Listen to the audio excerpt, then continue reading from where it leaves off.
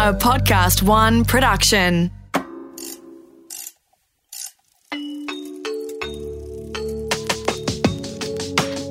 Created for expectant parents, new mums, new grandparents, or women thinking about becoming pregnant. This series guides you through the highs and lows of pregnancy, giving birth, and the complexities of parenting. Welcome to Birth, Baby and Beyond with Midwife, Cath Curtin. Midwife Cath, it is an extreme pleasure to be embarking on this series with you, Birth, Baby and Beyond. You have delivered over 10,000 babies, which is no mean feat.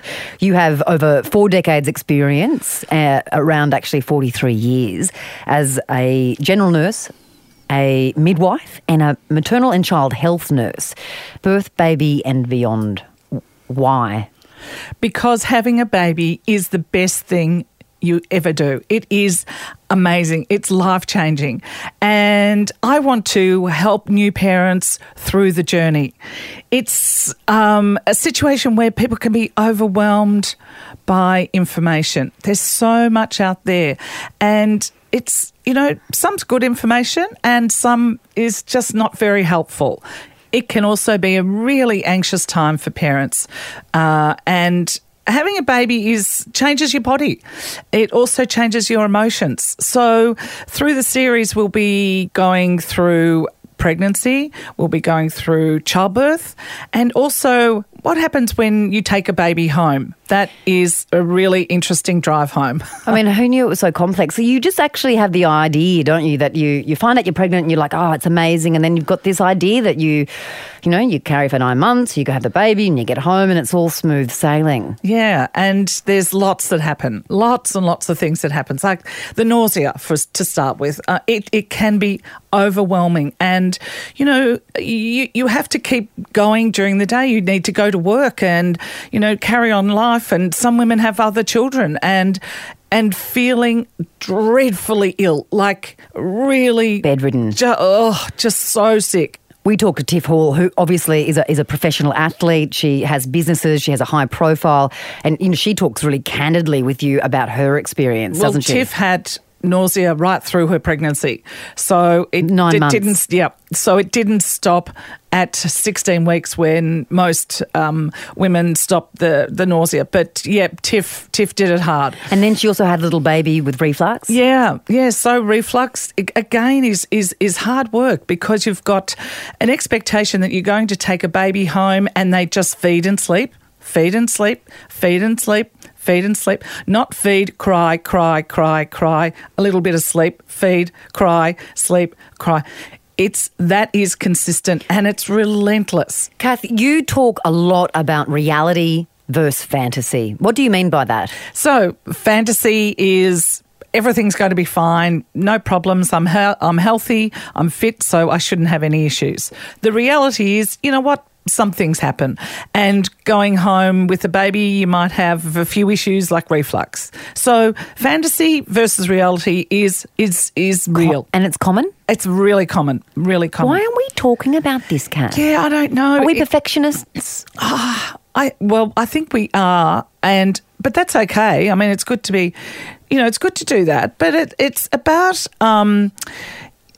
you want to do the right thing and you want to be seen that you can accomplish this gig of parenting, that you've got it and you it's fine. And really what your girlfriends are complaining about, like really, I could do that sort of stuff. I could look after a baby. It's hard work. Yeah, right. It really is. But it's great. Yeah, I mean, one of the really positive messages you've been driving home is that you get to the end of the day and you've got a healthy, happy baby. Yep. You've done a really good job. Don't worry about the housework. Exactly. And also, it's about having a happy mum and a healthy mum. Really focusing on your own health and well-being. Absolutely, because if the mum's not functioning, seriously, no one does. The baby doesn't function. The partner, the extended family get worried. So it's about having a really healthy, happy mum. There's so much politics around having children too, which I wasn't really aware of until embarking on this journey with you. One of the really interesting episodes that we conducted was with journalist and author Madeline Morris. She's the author of Guilt-Free Bottle Feeding, and it's an episode on breast first bottle. We've spoken to countless mothers who said, I embarked on this journey with the intent of breastfeeding, and then for a whole bunch of circumstances, they've ended up bottle feeding or mixed breast bottle feeding. Yeah. It was a really interesting episode. Yeah. But, who knew it was so political? Yep. It is political, actually, and some women get pretty mean to other women, which I don't think is fair. At the end of the day, we all do a good job. We all want to look after our baby and be happy and healthy, as I just said before. Breastfeeding is great. We've been there. We've got the message into the community. That's really, really important, and I'm so happy that we've got there. Also, not everyone wants to breastfeed. Not everyone can breastfeed. And women go back to work, and to go back to work, the baby needs to be able to take a bottle. We just have to feed the baby. So if you don't have enough milk, there's no option. You've got to give the baby some milk. You and Madeline really break that down, the politics, the background, the history, the realities, and then also the medical, inverted commas, implications or the lack thereof. Yep. A really interesting episode. I also thought what was interesting is we spoke with Virginia Millen and Sarah Caval. Two mothers, they've got 5 babies between them. They're professionals. One's a journalist, the other's a criminal lawyer.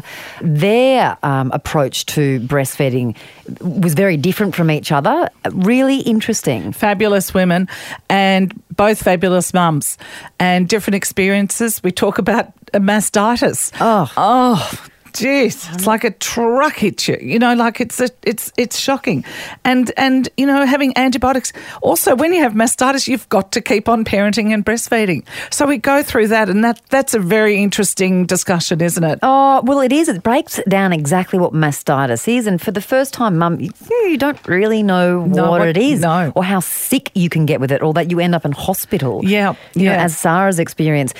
Postnatal depression, Cath, you've made it a point to really delve into this over the series. Why? Well, Brooke, we don't talk about it enough, and it's out there. It's pretty common, and I think if you put a scale from 0 to 100, I'm sure everyone has a small amount, or unfortunately, the most extreme case. Extreme postnatal depression or psychosis.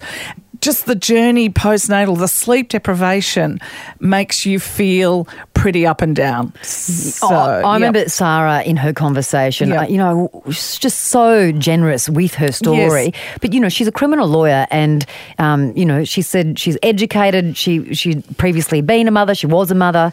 But she said, I didn't recognise my symptoms. Well, what she said, which was true, was that she thought that postnatal depression was that you meant to hate your baby and hate yourself, where she was in full of love. She was in full of love and but still had postnatal depression. So it was really a lovely discussion, and I hope people hear it and I really hope it helps women. Just the realness of some of these conversations. I mean, the fact that we don't talk a lot was also reiterated by Dr. Sue Hiscock, who's an obstetrician and a gynaecologist. You really talk shop with her about some of the realities around pregnancy. Both of you combined must have about 80 years. And I mean that all due respect. I think we really enjoyed. I think you were just sitting there watching us, weren't you? It was a great conversation. We talked about nausea and why it happens. And I just love the fact that you were like, go and get a dirty burger and a pack of hot shit. That's right. And that sometimes is what happens. We talked about that there isn't a perfect pregnancy. We also don't talk about miscarriage enough. So Sue and I did talk about that and why it happens. The statistics were staggering, Cath. Yeah, they were. And the silence behind it, don't you think? Oh, well, I mean, given that we've been having babies since the beginning of time, the reality is between, I think she said 23 and 40% of women miscarry. Yeah. Often if you have a miscarriage and, you don't want to tell anyone because you haven't told anyone that you're pregnant in early pregnancy, and so it's all... And women find out that they're pregnant so early these days that when a miscarriage happens, they don't tell anyone. And then they go through a really deep grief. by themselves and with their partners. Yeah. That was interesting, the idea that, don't keep it a secret. Share that you're pregnant so that then you have the support. I mean, that was one of your major points. Yep, exactly. Not everyone will agree with you and Sue on that, but I certainly think it had validity. It does help to share that you're pregnant. If you do have a loss, you certainly get a lot more support afterwards because you're grieving with your partner. So it makes sense to me. Partners have been a theme through this series as well, Cath. You spoke with premiership-winning captain of the Australian Football League, Trent Cotchin, about his experience as a father, as a partner. He was a really young father. Yeah, he was young. And also it was interesting I think he enjoyed talking about parenting rather than football for once. But also his view on women after watching his wife have 2 pregnancies and going through childbirth. Total new respect. Really flies in the face of that kind of, my pre-baby body. And, he puts a beautiful spin. Yeah, and a lovely dad, a realist, I think, and hands-on dad, and also what it's like to come home after work, and even though his work is football, to come home after work and parent.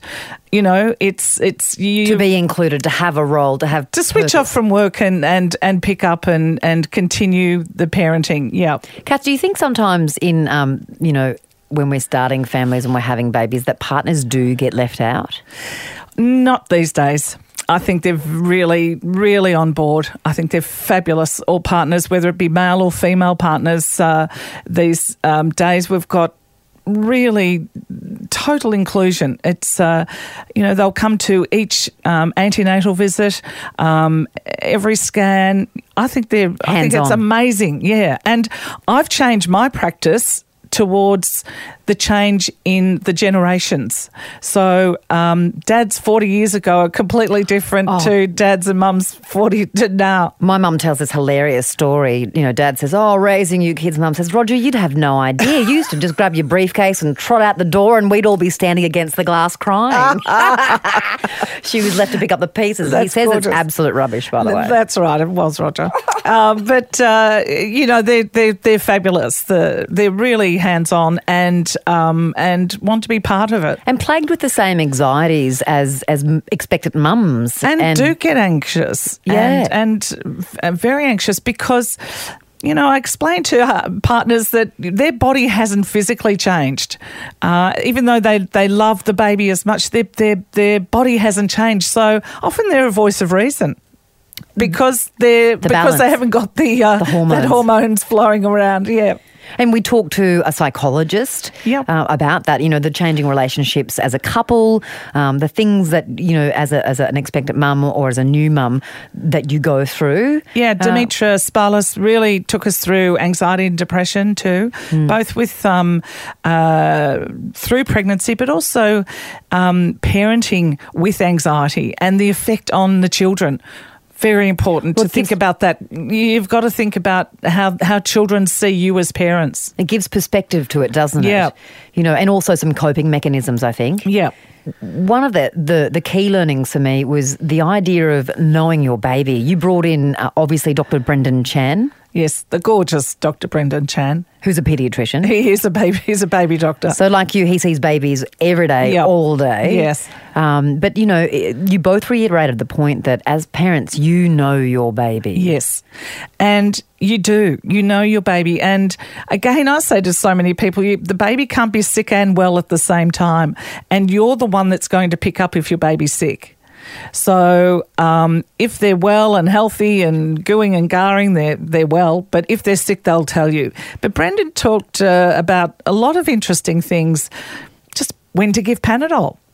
Some things that you don't get taught in a parenting class. You both talked very candidly about the photos on your phones. The digital world has really opened up. Well, it has, and it's really good.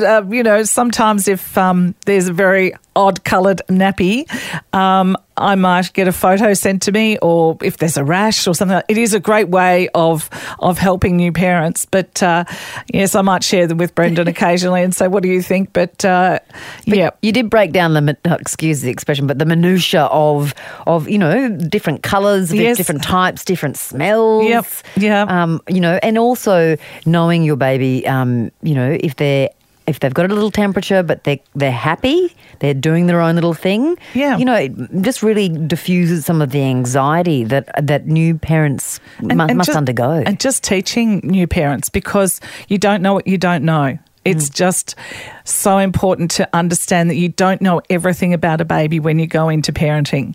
And that's why you need some experts around. Cath, in 40 years, can we talk a little bit about the changes you've seen? I love it during this series when we're talking to people and guests and, that someone said enters the conversation. Yeah. Why are you doing this? Oh, someone said. Yes. You're very keen to meet someone. I'd love to meet someone, Why? whoever that someone is, because someone's always wrong.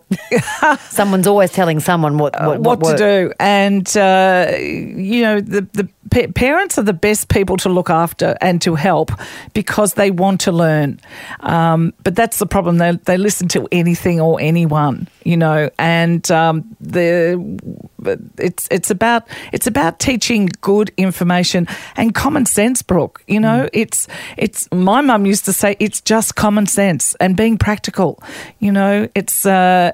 Common sense is not so common. I know, but it's easy to just bring it right down and feed your baby, love your baby, hold your baby, keep it warm and keep it close. I mean, it's that easy.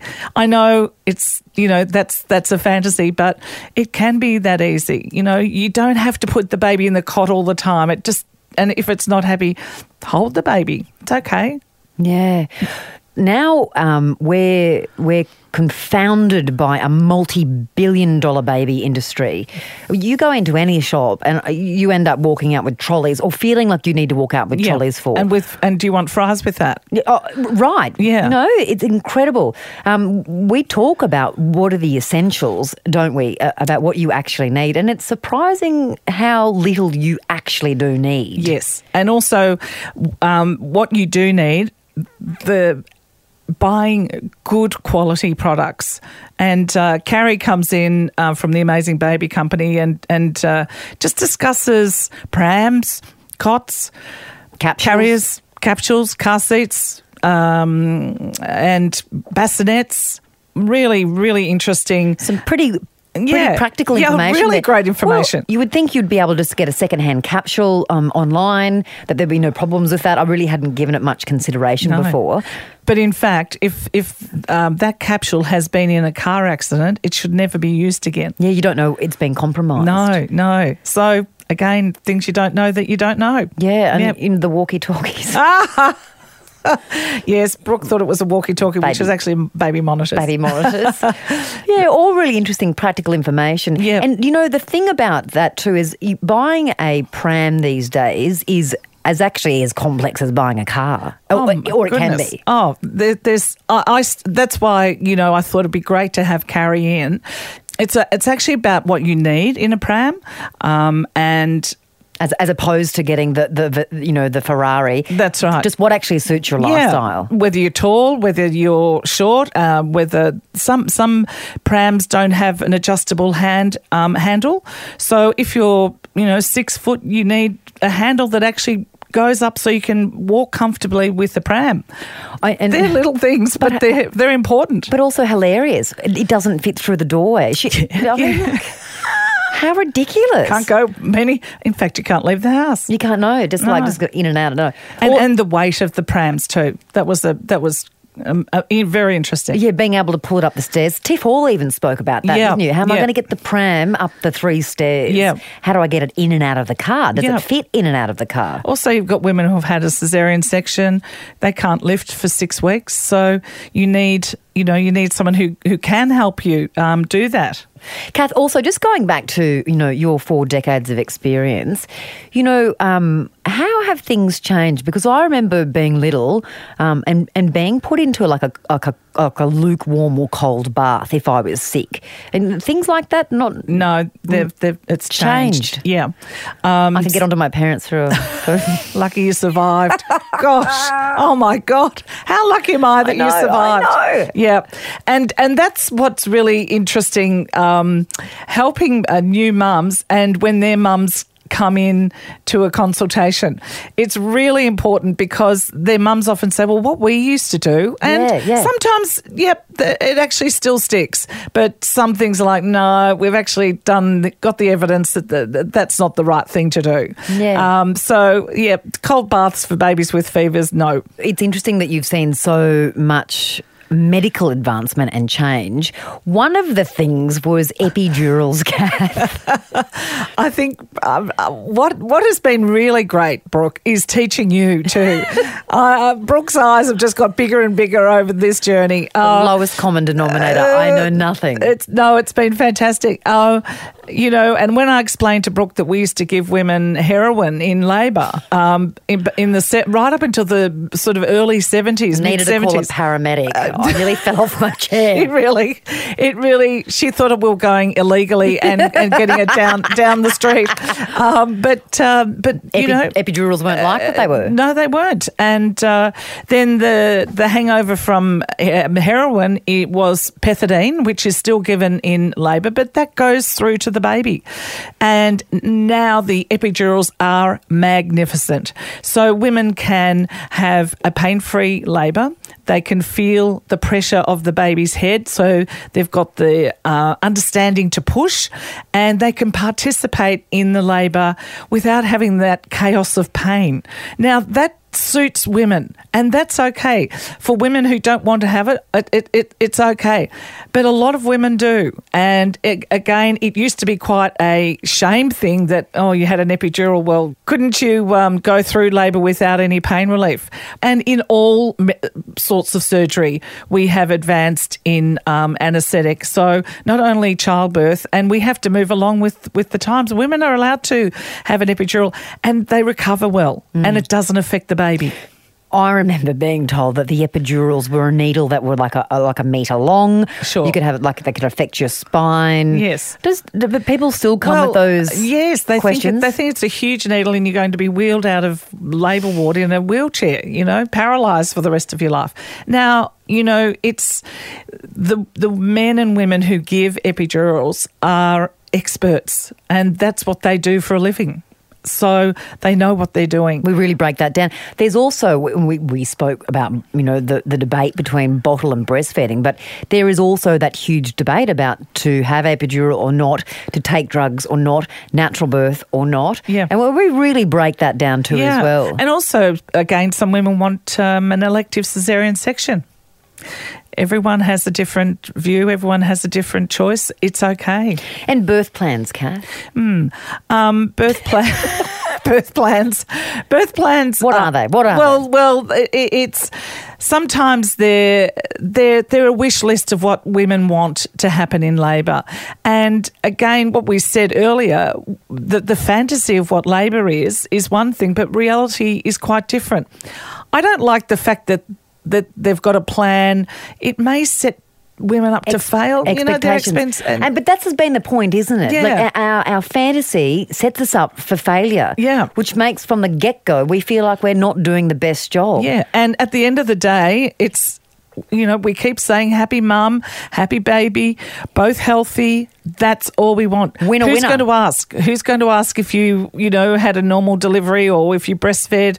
It's not sort of tattooed on you. No. Is it important? What is that on your head? No. You have been the greatest delight to work with. You're fun, you're knowledgeable, you're informative. You have a plethora of information to share with us through this series. And so for first-time parents, grandparents, even if you're going for your second or third child and you're wanting to know more, I hope you'll join us on Birth, Baby and Beyond. And everyone remember, you're doing a really, really good job. Yeah. And your baby's beautiful. This has been Birth, Baby and Beyond with midwife Cath Curtin. Birth Baby and Beyond is recorded in the studios of Podcast One Melbourne, Australia. Executive producer is Brooke Carrigan. Audio production by Darcy Thompson. And music by Matt Nikolic. For more episodes, head to podcastone.com.au or download the Podcast One app. A Podcast One production.